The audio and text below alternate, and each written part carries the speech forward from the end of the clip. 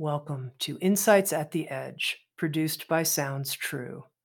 My name's Tami Simon. I'm the founder of Sounds True, and I'd love to take a moment to introduce you to the Sounds True Foundation. The goal of the Sounds True Foundation is to provide access and eliminate financial barriers to transformational education and resources, such as teachings and trainings on mindfulness, emotional awareness, and self-compassion. If you'd like to learn more and join with us in our efforts, please visit SoundsTrueFoundation.org. You're listening to Insights at the Edge. Today, my guest is Nataly Kogan. Nataly Kogan is an entrepreneur, a speaker, and an author on a mission to help millions of people cultivate their awesome human skills by making simple, scientifically backed practices part of their daily life. Nataly immigrated to the United States as a refugee from the former Soviet Union when she was 13 years old. She created Happier, a company whose award-winning mobile app, online courses, and Happier at Work training programs have helped more than 1 million people improve their emotional health. Nataly is a sought-after keynote speaker and has appeared in hundreds of media outlets, including the New York Times and the Wall Street Journal. What sounds true, Nataly has released the book Happier Now and a new book called The Awesome Human Project: Break Free from Daily Burnout, Struggle Less, and Thrive More in Work and Life. A super achiever, Nataly herself went through what she calls an avalanche burnout. Not just a little burnout, but a big accumulated burnout that made her pause her entire life and her career in order to recover. The Awesome Human Project is what came from her recovery, everything she learned about how we can live in a way that enables us to thrive while we give all of our gifts energetically to other people. Here's my conversation with awesome human, Nataly Kogan. I'm excited to talk to you, Nataly, about your new book and the body of work that's underneath it, the Awesome Human Project, and becoming awesome humans. But before we get there, as a form of introduction, I'm wondering if you can share with our listeners a bit about you. I understand that you came to the United States as a teenager as a Russian Jewish refugee. And what I'd love to know more is a refugee from what? What were the circumstances of your immigration to the United States? I'm thrilled to be here, Tammy, and to have this conversation. And I'm thrilled about this as a first question, actually, talk about this in the book. So I grew up in what was then the former Soviet Union, which is what we now call Russia. And being a Jew in the Soviet Union at that time, so we're talking about 70s and the 80s before the fall of communism, it was a really challenging experience. There was a policy of official government persecution of Jews. So as a Jew, you were actually considered a second-rate citizen, and it was accepted in various institutions and between people to discriminate against Jews. So examples of that were things like quotas for admission to universities and medical schools. Only a certain number of Jews could get in per year. It was really hard to get jobs as Jews. It was perfectly fine to hear slurs against Jews in the street, and that was kind of accepted. In my life, the way it showed up was, I was a total geek. I still am. I love to study. I love to do well. But as a Jew, I could not have the highest grade on a test or an exam, for example. So if I had the highest grade in the class, my grade would be lowered to Huh. match other people. So I danced with a dance troupe. I was a dancer since I was 5, but I wasn't allowed to travel outside of Leningrad, which is St. Petersburg now, where I grew up. So as a Jew, even though I was a lead in this children's youth company, when they went to perform in different republics or outside the city, I couldn't go because I was Jewish. And so that is why we left. And, I was 13 at the time, so I was very much old enough to understand what was going on. And it was and became and still is the formative experience of my life. When people ask me about what was it like to come to the US as a refugee, I say it's not an event, it's a life experience. To this day, it affects all of my choices, who I am, my decisions. But the logistics around it, if you would. So we left in the spring of 1989. It was me and my parents. I'm an only child. And we were by law allowed to bring 2 suitcases per person and $600. And that was it. And everything else had to stay behind. It was considered government property, if you would. We gave it to our family and friends. And we spent 2.5 months in refugee settlements that the Americans had set up in Italy and in Austria, applying for permission to come to the US as refugees. And my parents wrote this very thick affidavit of all the ways that we were persecuted. And I remember, this is such an eerie memory, my parents being really fearful that we wouldn't get in because ours wasn't as bad as some other people. My dad came and he said, wow, I just found out this one family, the father actually got beat up in the street and we didn't. So I'm not sure we'll get in, which is a surreal conversation to be having. About 30% of Jews were being accepted that way at the time. About 450,000 Russian Jews came through those refugee settlements in 1989 and 90, which is when we came. And obviously, we were incredibly lucky and grateful to get permission to enter the US as refugees. And my American dream started in public housing in the projects outside of Detroit in a town called Ypsilanti, where we were given food stamps and welfare and a tiny place to start our American dream. Now, you said, Nataly, that this was the formative event, circumstance, context of your life, and that makes sense to me. I'm curious, how? How did this form you, and what were the impacts? You probably discovered them your whole life. Yes, very much so. And again, it's something I'm 46. I just turned 46 a few days ago. And I would say in the last couple of years, I had a lot of clarity and a lot of peeling back the layers that went into this book. But a couple of ways that it affected me. One was, at 13, I have a 17-year-old daughter. And I think at 13, you're in this very tender place where I'm not sure you want to move across the street, right? Routine is good, knowing your friends are good. And my world and my identity just disappeared.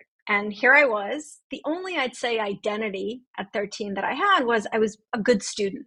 And all of a sudden, here I was in remedial classes because I didn't speak English. I didn't know what people were saying, feeling like an idiot most of the time, which for me meant kind of really shutting down. And I'm a pretty open person. I have a lot of energy.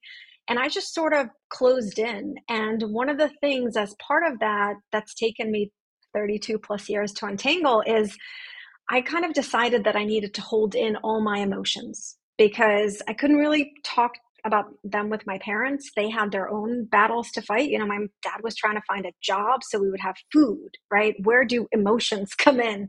I always say we're a very loving family, but I didn't grow up with any kind of tools to talk about emotions because that was a luxury. You just sort of fought the battle.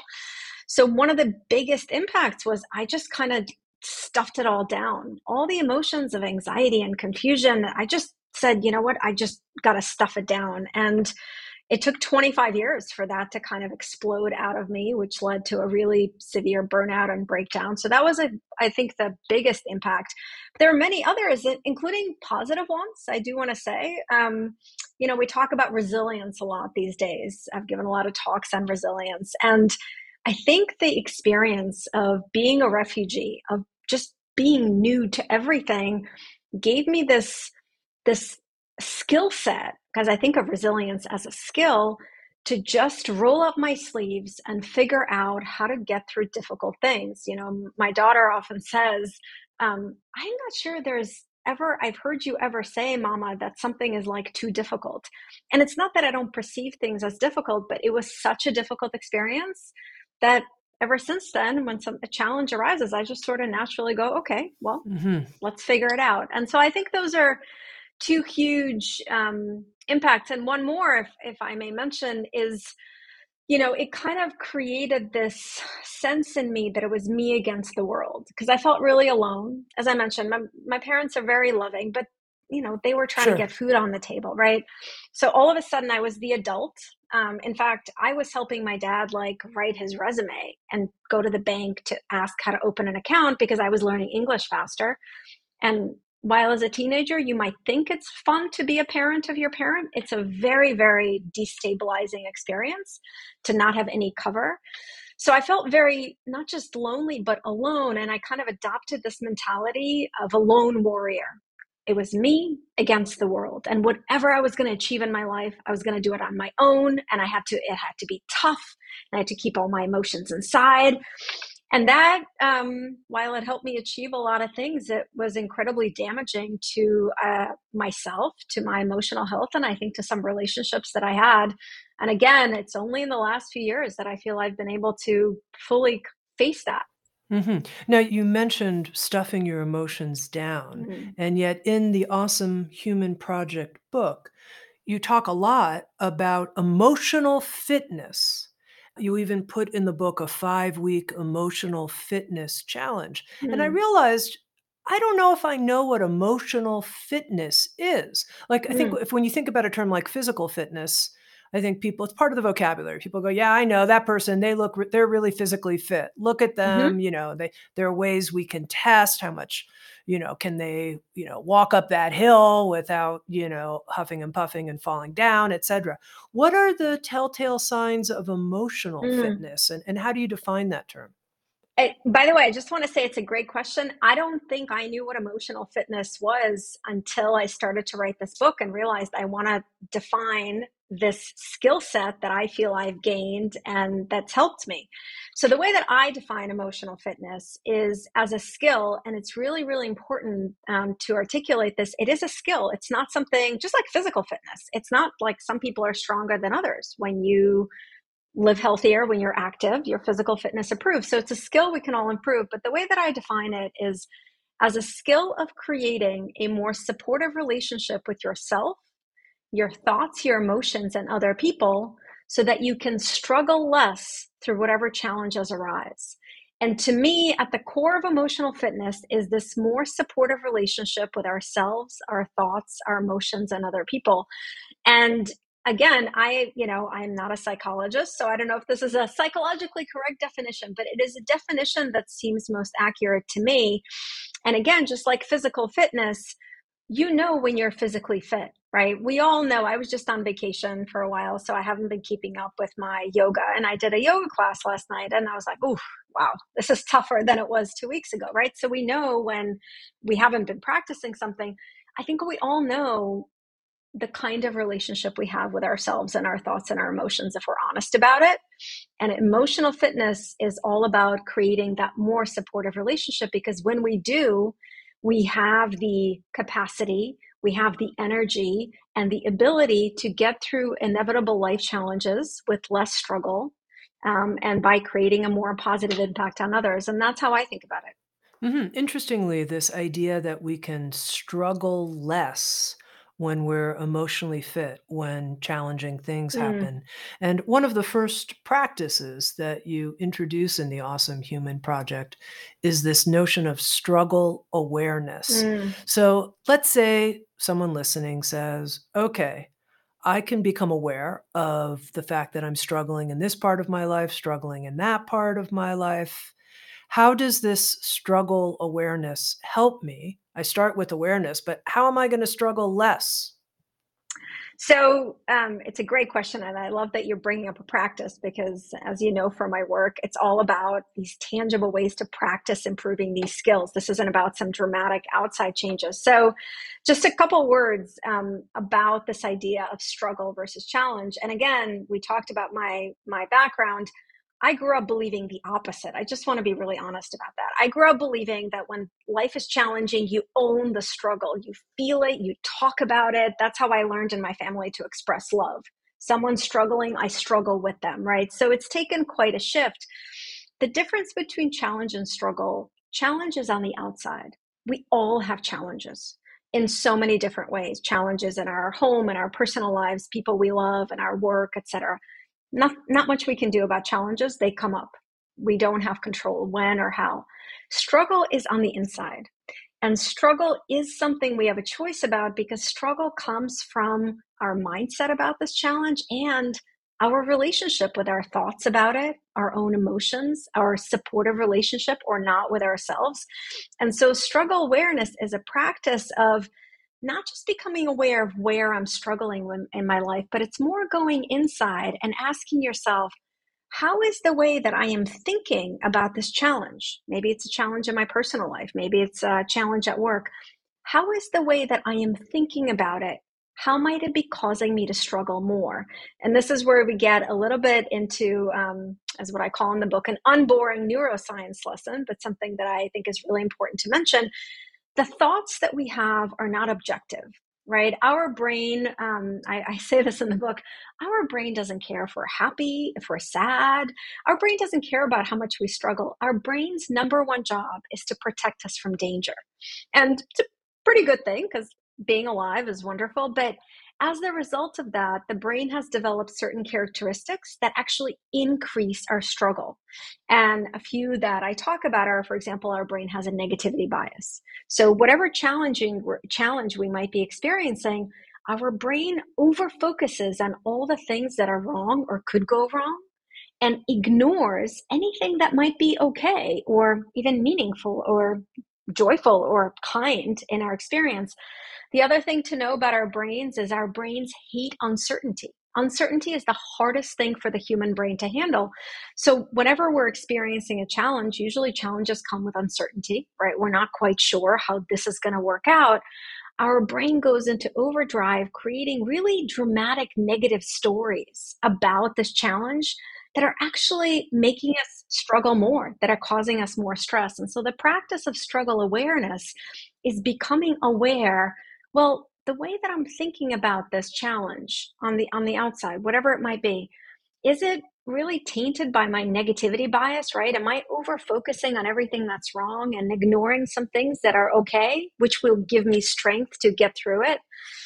Is my brain making up a lot of really dramatic stories about how this is going to go, and thinking about them and ruminating on them all the time is actually causing me a lot of stress and preventing me from moving forward? That's what the practice of struggle awareness is. It's about becoming aware of how we are thinking about the external challenge and whether those thoughts are actually causing us more struggle, and then course correcting. And that's the other practices I offer in the book. Once you become aware, awareness is really powerful because it gives us choices. Once we become aware that, you know what, I'm just ruminating on the worst possible scenario, that is not helpful to me. What would be helpful, right? And that's another practice that I offer, which is all about editing our thoughts. But that's the essence of struggle awareness. So early in the Awesome Human Project, you described that we can courageously talk back to our brains. Yes. And I was like, this is, and I'll use the word, this is awesome. I Yes. I need to courageously talk to my brain about all Yes. kinds of things. But then this question emerged, and it's kind of a question, and I kind of have a felt sense of the answer, but it's hard to articulate. So I wanted to ask you, who is it that's talking to my brain?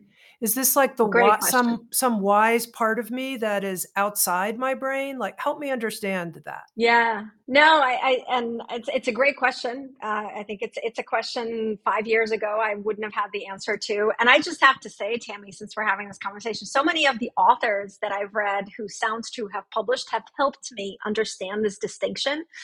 But the way that I think of our brain is a little child, right?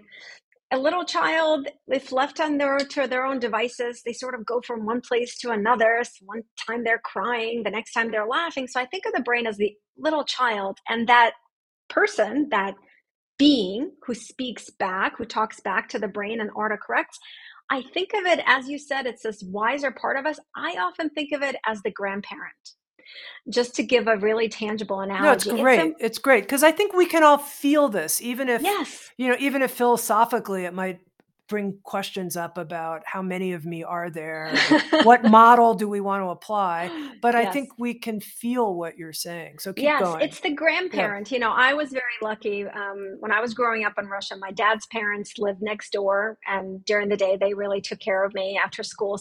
And my mom's parents lived in the south of Russia. I spent every summer with them, and they came with us. My grandpa only died last year.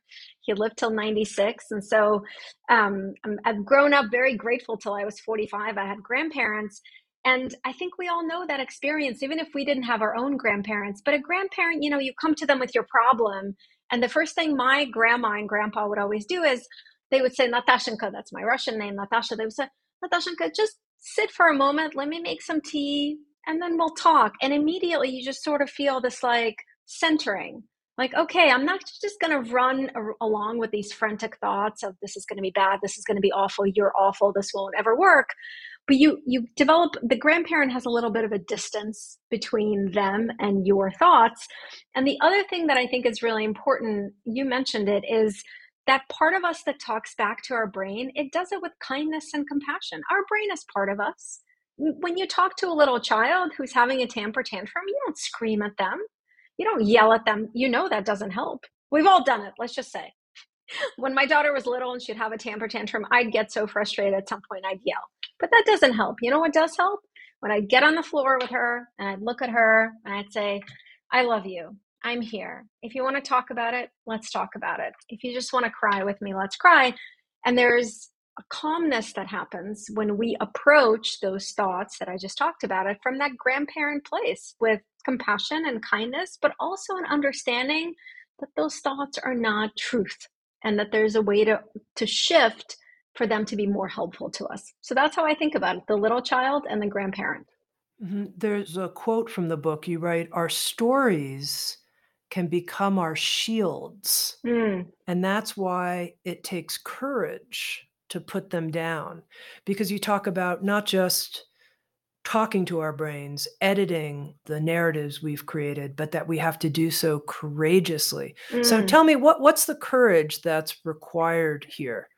Yeah, I didn't realize when I began to write the book and think about these things that I'd be writing so much about courage, but it is one of the 5 qualities of awesome humans. And the courage is necessary because our stories about ourselves can get really comforting and comfortable. So I mentioned one of mine, right? I had the story about myself that I was this tough cookie and everything I was going to achieve, I was going to fight for it myself. And I was this kind of lone superwoman. And that was my story, Tami, for 25 years. And it was safe in a way because that's what I was used to. And look, I was accomplishing all these things. And when I went through a really, really terrible burnout and breakdown, I had to find the courage to actually poke some cracks in that story and to acknowledge that, well, actually, there were people in my life who were supporting me. I wasn't alone. And the world isn't this confrontational place where everything was a battle. And a lot of the battles I was creating internally in my mind. And the courage is required because when I was putting down that story, I didn't yet know what my true self was.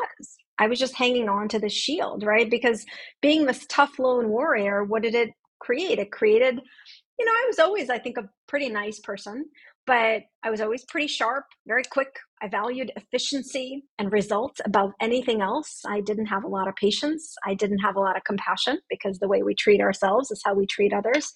So the courage is in putting down those stories or those narratives and being open to creating something that is more supportive of yourself, that is closer to how you truly are. And that does require courage. It's scary to be more honest with yourself and others about who you are.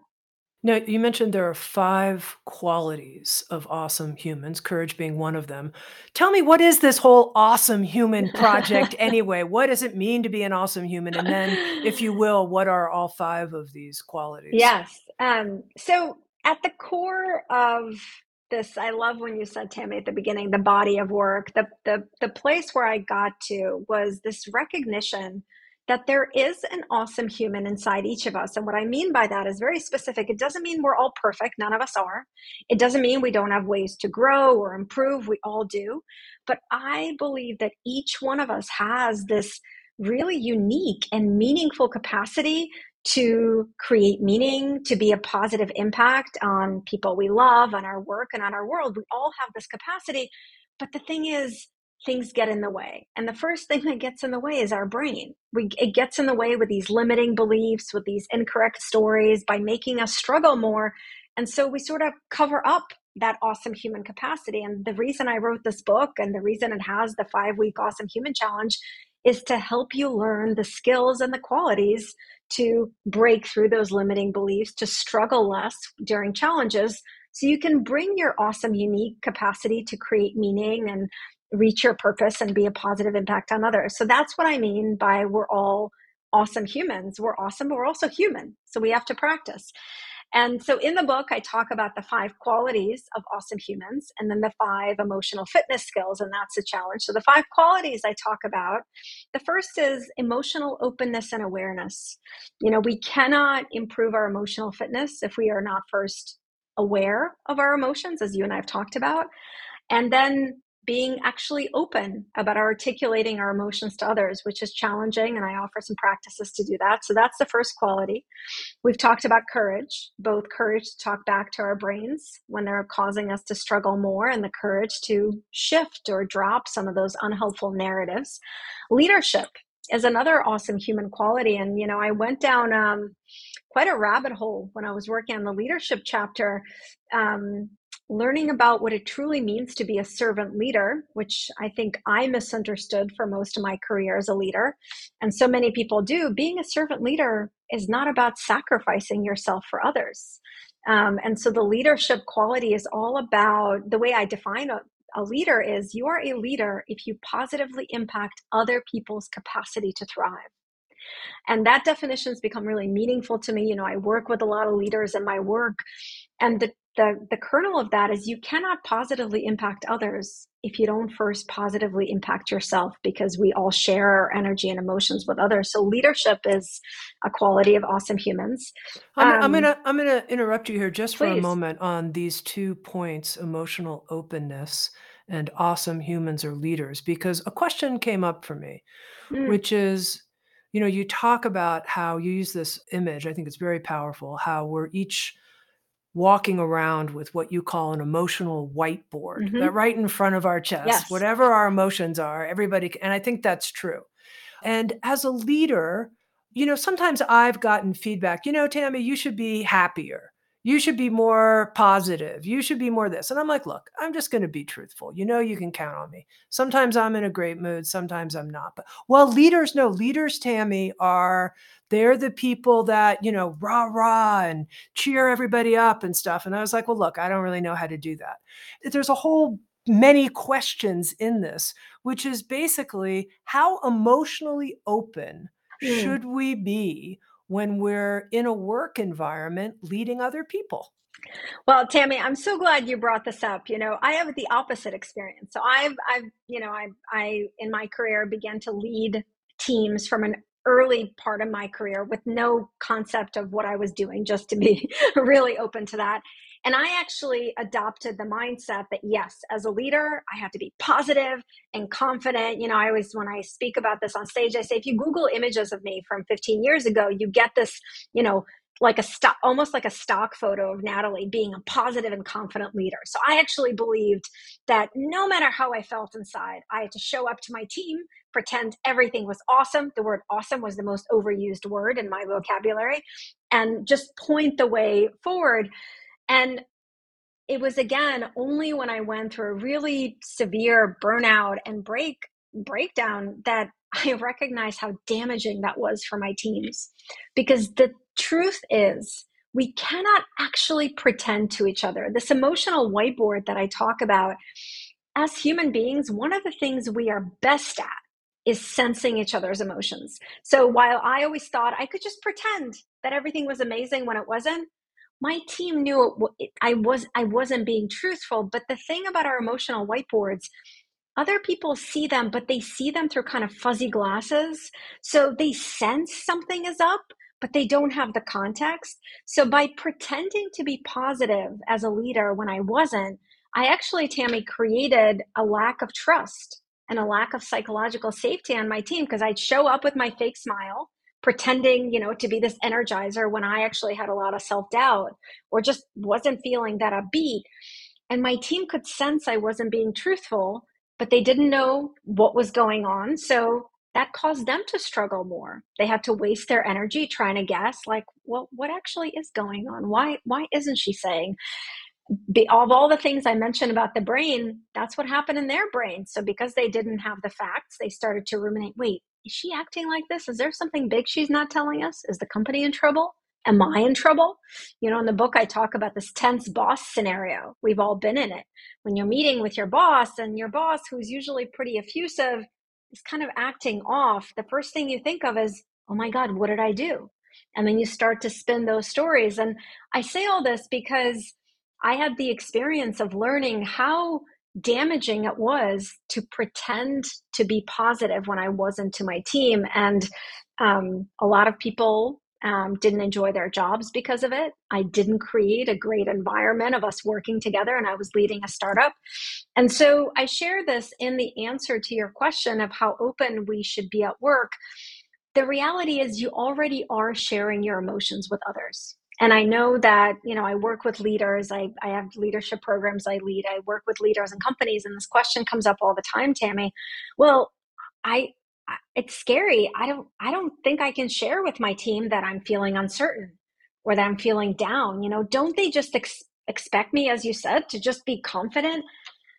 More and more, if you look at the research, the most successful leaders who are most trusted by their teams, whose teams are most effective, there are leaders who actually are open about their emotions. They give context to how they're feeling, and they also create a way for their teams to be open about their emotions. So I just want to say really one thing, and I have a practice in the book for how to actually talk about your emotional whiteboard. But I just want to say to everyone listening, being open about your emotions doesn't mean that you have to kind of, open up your heart and constantly talk about how you're feeling. The question that I want you to ask is, what would be helpful for my team or this person that I'm talking to at work? What would be helpful for them to know about how I'm feeling for this to be the best interaction? And as an example of that, of something I frequently do with my colleague, who's my right hand, Debbie, if I haven't slept well or something is going on in my life, I'll shoot her a quick email. We live in 2 different cities, and I'll just say, hey, I just want to let you know, I'm super cranky today because stuff going on at home. I'm fine, but that's what's going on. I just want to let you know. And that way she doesn't have to spend energy trying to figure out, why is Nataly being so weird today?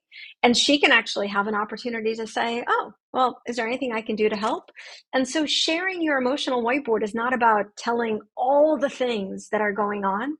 It's just maybe one sentence that you can give context to other people. And again, for me, what helps is ask this question: what would be helpful for my team to know about how I'm feeling for this to be the best possible interaction? It's helpful to have the example and to think about how to do it skillfully, and that perhaps someone could say something like, I'm going to test this out on you. I'm going through a difficult time with my partner right now, and I don't really want to talk about the details, but I want to let you know that what I'm going through right now doesn't relate to our work environment. It's something happening within my marriage. I'm just bringing up some example or something it's not true in my personal case, but I'm just like something like But some that's a great opportunity, example. because like I don't want to talk about it with the people I work with. It's none of their business, etc. But I do want to cue people in to what's happening for me. So there are ways to do it that protect your There are ways to do privacy. it, and I want Yeah. to. I just want to share, because I love practices and examples. I want to share another example. Just not you, not me, a third party. Yeah. So this is an example. So Carrie Palomera McGrath is one of the physicians at Massachusetts General Hospital, which is right outside of Boston, where I live. And Carrie is someone who's been leading their COVID team. And I say this like, this is a person with a very, very stressful leadership job. And she went through one of my leadership programs, learning how to share her emotional whiteboard. And she emailed me the other day, so I just want to share it. I think this is I think we put this into the book. But her example was, she said, "Oh my God, I just want to tell you, this was like a life changer." She said her nanny was late that morning, so she had to take her daughter to her preschool. And so she was running late for her rounds with her residents. She said, and I was coming into the round, she said, the quote she used, "I knew I was coming in hot." She said, "I ran in and they're all kind of looking at me kind of scared because, I'm coming in hot. They think it's something they did." She said, and I was just like, okay, I'm just going to practice right now. And she said, she looked at them and she said, "All right, you guys, I had a crazy morning. Everything went off the rails and I haven't had my coffee. So that's what's going on. Has nothing to do with you." And then she said, "And what would really help me is if we could just pull together and have the best rounds." She said she's never had better rounds before. That she felt there was like a collective exhale. As soon as she said, it was one sentence, Tami. She just said, "I had a crazy morning. That's why I'm like this." She said everyone just exhaled and was able to focus their attention on having great rounds together. And I love sharing that example because I think few of us have jobs as stressful as a doctor on the front lines of COVID. And so if Carrie can practice it in the moment, I think we can all practice it too. And again, it's just what would be helpful for other people to know, to have a little bit of context for why I might be acting this way. It's one sentence from your emotional whiteboard. You don't have to share all the personal details. And I think it is one of the most powerful practices that I share. And it's been, I was going to say life-changing. And I was like, is that grandiose? No, it's been life-changing in my work and life as well. Well, it's interesting because in the work world now, one of the themes that I keep reading about is how many people are suffering from various levels of burnout. And you make this connection that when we're not emotionally honest with other people, I think you call it surface acting, Mm, that when we're surface acting at work, it actually contributes yes. to burnout. So can you explain that connection? How does surface acting contribute to Of burnout? course. So, by the way, surface acting, this is existing psychological term, and it is something a lot of people suffer from, especially in what psychologists call kind of customer-facing jobs. So customer service folks, doctors, nurses, teachers, people who have an expectation of serving others, they suffer a lot from surface acting, but we all do. And the reason, and again, just as I shared before, I surface acted for most of my career, again, thinking I was doing the right thing. The reason it's one of the leading causes of burnout is it takes a tremendous amount of emotional labor to pretend to feel a certain way when you don't. It actually, if you think about your brain, is going and thinking about one thing, and it's acknowledging like it's feeling an emotion of stress, but then you're asking it to put on facial features and to say words that are in dissonance with that. And that dissonance is very, very hard for the human brain. So surface acting takes a tremendous amount of energy. And that is one of the ways that it leads to burnout. The other reason that surface acting is one of the causes of burnout is research shows that when we are surface acting, it actually prevents us from having productive, supportive relationships with others, as again, I experienced with my team, right? If I'm always pretending that everything is amazing, I'm kind of hard to relate to. People sense I'm not authentic. So they're not sharing their emotions with me. I feel more alone. And that lack of genuine connection that surface acting creates is also a leading cause of burnout, because as human beings, one of our core requirements at work and outside of work is a sense of belonging, a sense that we belong. And having authentic connections with others reinforces that sense of belonging. So if we're surface acting, we're not creating those connections. We feel more and more alone. And that is another reason it leads to burnout. Now, a couple times, Natalie, you've referenced this like big burnout experience that you had. And I'd like to understand a little bit more about that. And even, I noticed the word burnout. It's one of those things we can all kind of relate to it, but what Mm. actually is it?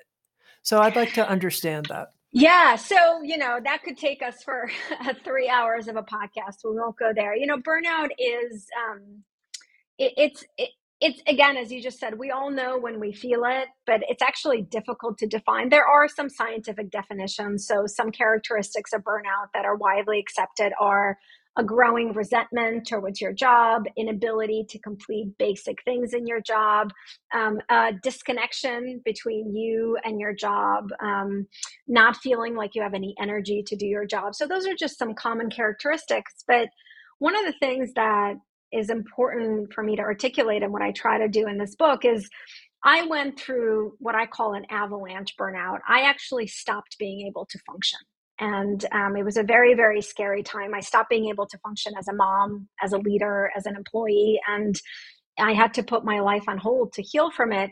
But not, you don't have to experience that. I think we can all relate to the idea of daily burnout, right? How many times have we gotten to the end of the day and you're just on empty and you're so resentful of your work? It could be work you love, but you just can't take it anymore. You don't have any energy. And again, through our at work program and my work with leaders, I hear this from people all the time. So daily burnout, I think, is a reality for so many of us, especially now. And I think that, again, this is why emotional awareness is such an important part of awesome human qualities, is when I talk about it in the book. People often ask me, like, Nataly, did you see warning signs before you burnt out? The truth is, now I can look back, of course, including every single person in my life reaching out asking me if they could help, which at the time I just dismissed as being really annoying, because remember, I was a lone warrior, superwoman, and why were people bothering to ask me if I was okay and if they could help? Now I can look at those warning signs: sleeping not enough, drinking too much, not eating, over identifying with my job. But at the time, as I was kind of descending further and further into this cycle of burnout, I didn't have the emotional awareness skills to pause and actually check in with myself and say, well, how am I feeling? That was never a question I ever asked myself, Tami. And that's one of the practices that I offer in the book around emotional awareness, is this daily check-in, which seems so simple, but it wasn't for me. And it's not for many of us. Many of us live disconnected from our emotions, but it's one of the best investments that you can make into helping yourself not burn out, is just checking in with yourself, just like you check in with people you love or your teammates, and just saying, how am I feeling? Like, how is my emotional, mental, and physical energy? And that awareness becomes the beginning to your ability to shift. Mhm. Is it fair to say, and I want to check this out with you, Nataly, that the Awesome Human Project is in some ways sort of your response to the Mm. burnout avalanche you went through, and your gift to other people of, let me share with you what I learned so you don't have to go through the kind of avalanche burnout I did. Practice this and it won't happen. I don't think it could be put more succinctly or beautifully, Tammy. I really do mean that. I say this on stage a lot. I say on stage, I think I say this in the book, that I want to teach you these skills and practices I use this expression, to catch you before you fall. Because I do believe that we don't have to burn out to be successful, to have positive impact. In fact, I always thought that was the choice that I had to make between my well-being or success and achievement. And I chose success and achievement. But actually, I've come to see it completely interconnected. When you cultivate your emotional fitness, when you invest in a more supportive relationship with yourself, you actually have greater capacity for achievement, success, and positive impact. You can do it in a more sustainable way.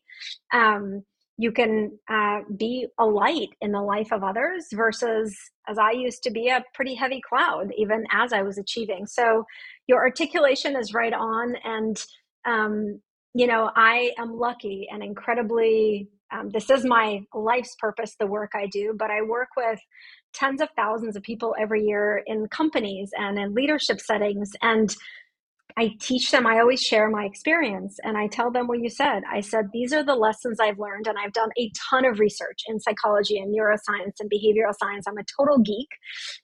So it's all supported by research, but I do firmly believe that it is possible to do work we love, to have a positive impact in the world, and not to do it as a way to burn ourselves out. And that's why I teach these skills. So you're absolutely right. It's not a book I could have written 5 years ago.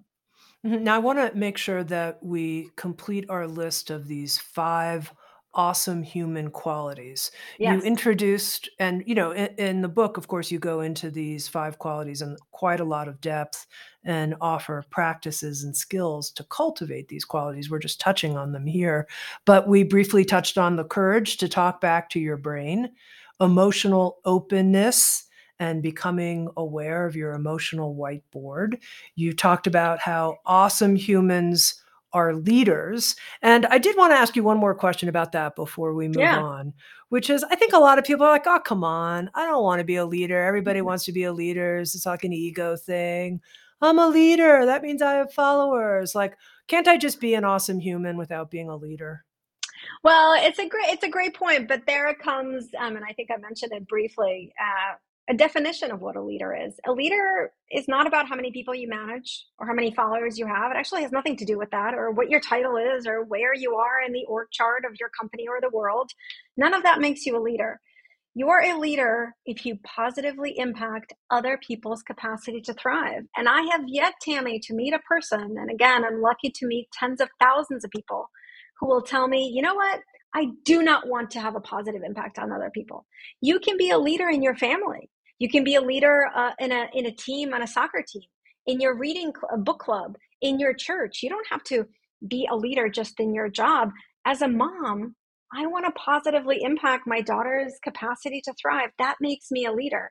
And so I think that the question you're asking is asking us to redefine what leadership is. And one of my hopes is that I'm doing that in the book, to recognize we're all leaders if we care about having a positive impact on other people. And again, to do that, we have to practice these things first to have a positive impact on ourselves. Okay, you convinced me. What are the other two awesome human qualities? So the fourth one is self-compassion, which, again, if you asked me 5 years ago, I would not think that would be on the list. But self-compassion, as I define it, self-compassion is treating yourself the way that you would a friend, with the intention to reduce struggle and suffering. And self compassion, and part of it is self acceptance, are two concepts, Tammy, just to be honest with you, that took me the longest to even comprehend. I used to Hmm. think of self compassion as like, oh, yeah, I'm amazing as I am. Okay, everything is amazing about me and I never have to improve. And kind of letting myself off the hook. I used to hate that idea because I misunderstood it. And again, I thought that if let's say I make a mistake or I'm not living up to my expectations, that if I just harshly pummel myself with criticism, that is how I'm going to get better. Well, again, it took my burnout for me to shift my perspective around that, by the way, I just want to say this. There are zero studies, not one, not two, zero, that show that harsh self criticism helps us improve. It doesn't. It reduces motivation. It actually reduces our ability to make progress. But there's tons of studies that show that when we fail at something or realize we're not living up to our expectations, when we treat ourselves as we would a friend, again, we acknowledge, here's a way I want to improve, or here's how I screwed up. But then we treat ourselves in a way that reduces our suffering. We have more energy, more of our intellectual and emotional capacity to actually do the work to improve. And so self-compassion and self-acceptance, self-compassion is a really essential quality of awesome humans. And the final is a commitment to practicing emotional fitness skills. And I talk about the 5 emotional fitness skills and give you a challenge in the book of how to practice each one: of acceptance, gratitude, self-care, intentional kindness, and the bigger why. But awesome humans have a daily ongoing commitment to practicing these skills. Just like when we began this interview, you talked about physical fitness, right? If you want to be physically fit, you eat healthier, you get some movement in your day, and when you do it regularly. Awesome humans are committed to regularly practicing their emotional fitness skills, so they create this more supportive relationship with themselves, and so they struggle less when things are challenging. Now, you say emotional fitness is like broccoli. Mm. What do you mean? Yeah, again, if you're listening and you hate broccoli, just think of another vegetable, please. So, often when I talk, I say to people, emotional fitness, and people are nodding. They're like, yeah, I know these are good skills. I mentioned gratitude and acceptance. It's kind of like broccoli. So we all know broccoli is good for us, right? It has a lot of vitamins and nutrients. But just knowing that broccoli is good for you does not do you any good. You actually have to eat the broccoli to get the benefits, right? I have broccoli in my fridge, but unless I eat it, I don't get the benefits. The same with emotional fitness skills. Just knowing or reading research that, yeah, I know gratitude is good. I should do more self care. I should be more kind. Just knowing those things doesn't give you the benefit. We actually have to practice. And I say this in my talks and I say this in my book. If you're getting sick of me saying the word practice, I'm doing something right. All right. Now, I want to ask you a challenging question here, which is I can imagine someone listening who says, okay, I'm going to become aware of struggle and not necessarily say, I have to struggle to make changes happen in the world. I don't need to do it through struggle. But yet I look around me and I see the crises that we face as a collective, Mm. the ecological crisis, climate change. And when it comes to challenges like the challenges of social justice, I need to struggle to make change in the world. I don't want Mm. to just be some like personal, happy camper, comfortable with my emotions.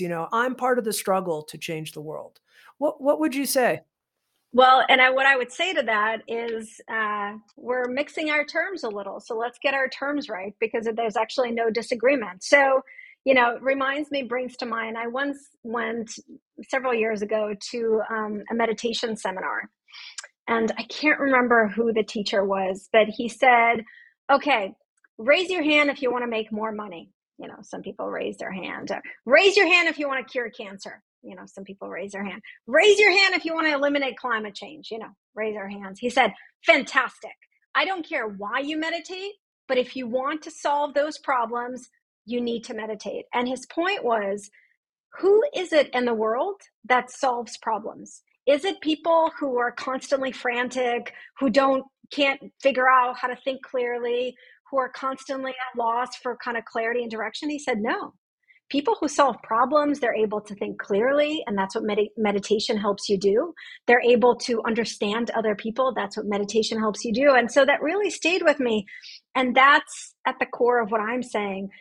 The reason that I am encouraging as passionately as I can, the reason I do this work for people to practice these skills, to struggle less internally, is when you struggle less internally, you actually have more capacity. I mean, intellectual capacity, decision-making capacity, communication capacity, problem-solving capacity to solve all these problems that you're talking about, Tami. And in that way, I'll go even further and say that practicing these emotional fitness skills is not a luxury or something that you do to be a happy camper, because that's not the goal.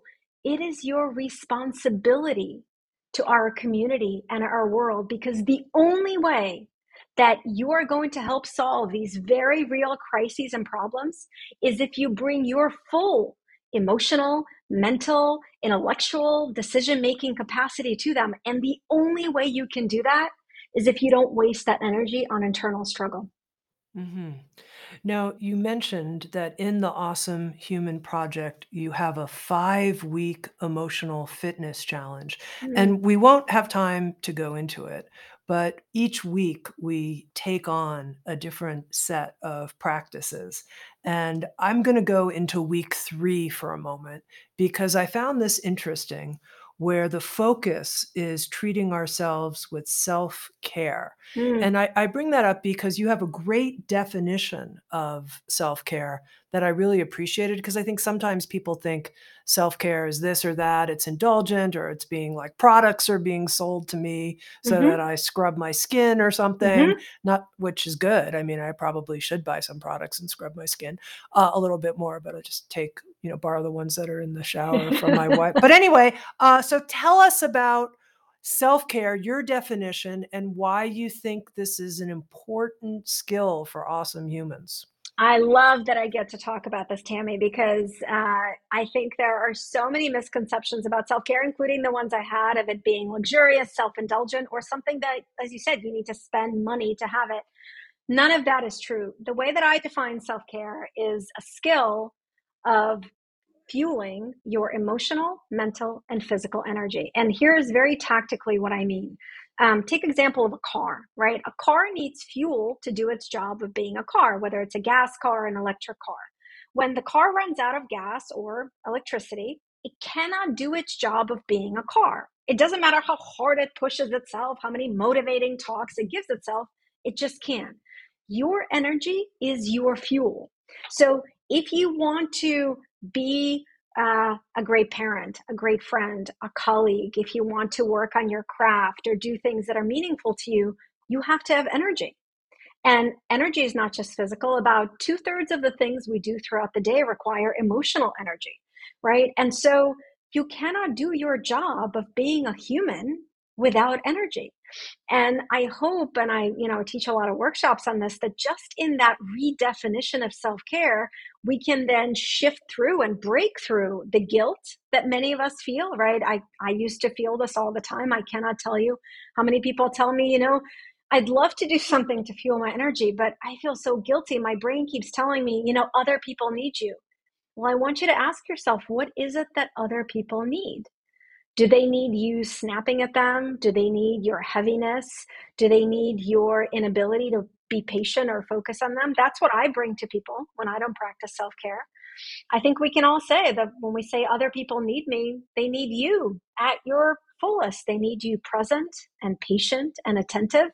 And the only way to do that is if you have the emotional, physical, and mental energy to do it. And so I cannot tell you, Tami, how many, and this, everyone grows my heart, but how many breakthroughs I've heard from busy executives to, stay-at-home moms who've told me that once they started to redefine self-care that way, it gave them the access, the opportunity to practice more of it. And the differences they began to see, not in just how they felt, but in the impact they had on others. And so I love that we get to talk about it. I wish I could shout it from the rooftops in every media outlet, because again, if you read, it's exactly what you said. Kind of self-care has become cheapened or luxuriated, actually, to a place of like, no, you need these 7 products and you need to take 2 weeks off and, you need to have this experience.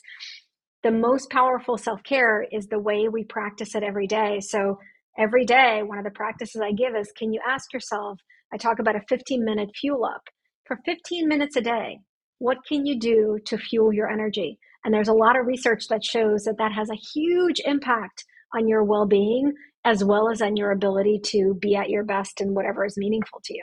Yeah, it's interesting just using that metaphor of being a vehicle. And, Mm, I'm at the refueling station, friends, where exactly. if I use that language, I think everyone around me would be like, please refuel yourself. Excellent. It's been amazing to see, I teach this practice of the daily fuel up to companies, to executives, to teams, and there are whole teams that practice it together. So what they do is they end their team meeting 15 minutes early every week, and then 15 minutes that's left is everyone's fuel up time. And I've heard from so many people who said, I never used to even use that word at work, self-care. It just kind of didn't fit.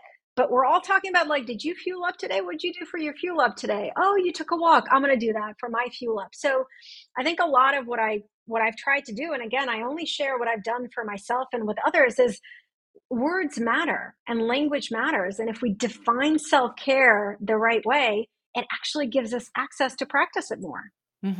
Now, the last point I want to bring up, Natalie, is in the 5th week of your 5-week emotional fitness challenge. You help people connect to their Mm. bigger why. How is that part of emotional fitness? And will you share with us your bigger why? So it is really difficult. I was going to say impossible, between difficult and impossible, to be an awesome human and to have well-being and to feel like you're living fully if you don't feel like your life has a purpose. And one of the big kind of shifts in my mind that I articulate in the book around purpose is I think often we think of sense of meaning or purpose as something that's out there and we have to go find it, right? The Alchemist is an amazing book that many of us have read where the young boy goes on a pilgrimage to find a sense of purpose. And I want to invite everyone listening and reading the book to reconsider that your sense of purpose is not somewhere out there, but it's actually in your life as it is right now. And the practice is to connect with it. And the way that we do that is by connecting things that we are doing, the projects at work, the stuff we're working on at home, to how does it help other people?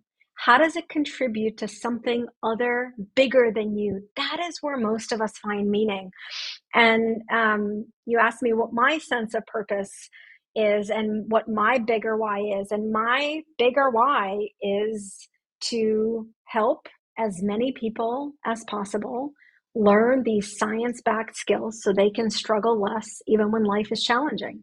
And it's very personal for me because we started by talking about my coming here as a refugee from a tradition where struggle was actually something that was venerated and worshiped. Like if you were struggling, you were doing something right. So it's a very personal sense of purpose for me because I feel that I've gone through a lot to kind of transcend where I come from and to bring the best of what I've learned to help others struggle less. And I have an incredibly optimistic view. I'm not an optimist by nature. I'm not sure there are many Russian Jewish optimists in the world. I'm not an optimist by nature, but I have a very optimistic, view of us all having this capacity to learn these skills, to struggle less, and then to bring our unique abilities to solve all the problems, to help each other, to create a world that we're excited for ourselves and our kids to live in. And I'm a human. So there are days when I wake up and there's a pile of work and I'm like, oh my God, I don't want to do this. And that's actually something I say in the book that's important to say. Just because you find your work meaningful doesn't mean you're always excited about it. And doesn't mean there are days when you're not sick of it. That just makes you human. But most of the time I pinch myself, Tami, that I get to wake up every day and do whatever I can to serve what feels like after 46 years is the clearest and most honest sense of purpose and bigger why that I have. I've been talking with awesome human Nataly Kogan. She's the author of the new book, The Awesome Human Project. Break free from daily burnout, struggle less, and thrive more in work and life. The book is filled with very practical suggestions you can start working on immediately to develop more emotional fitness in your life. Nataly, great to talk to you, and thanks for being such an awesome human and inspiring other humans to be awesome humans. Thank you, Tami. Thank you. Your thoughtful questions help me be at my best. So I'm so grateful for that. Thanks for listening to Insights at the Edge. You can read a full transcript of today's interview at resources.soundstrue.com/podcast. That's resources.soundstrue.com/podcast. If you're interested, hit the subscribe button in your podcast app. And if you feel inspired, head to iTunes and leave Insights at the Edge a review. I absolutely love getting your feedback and being connected. Sounds true. Waking up the world.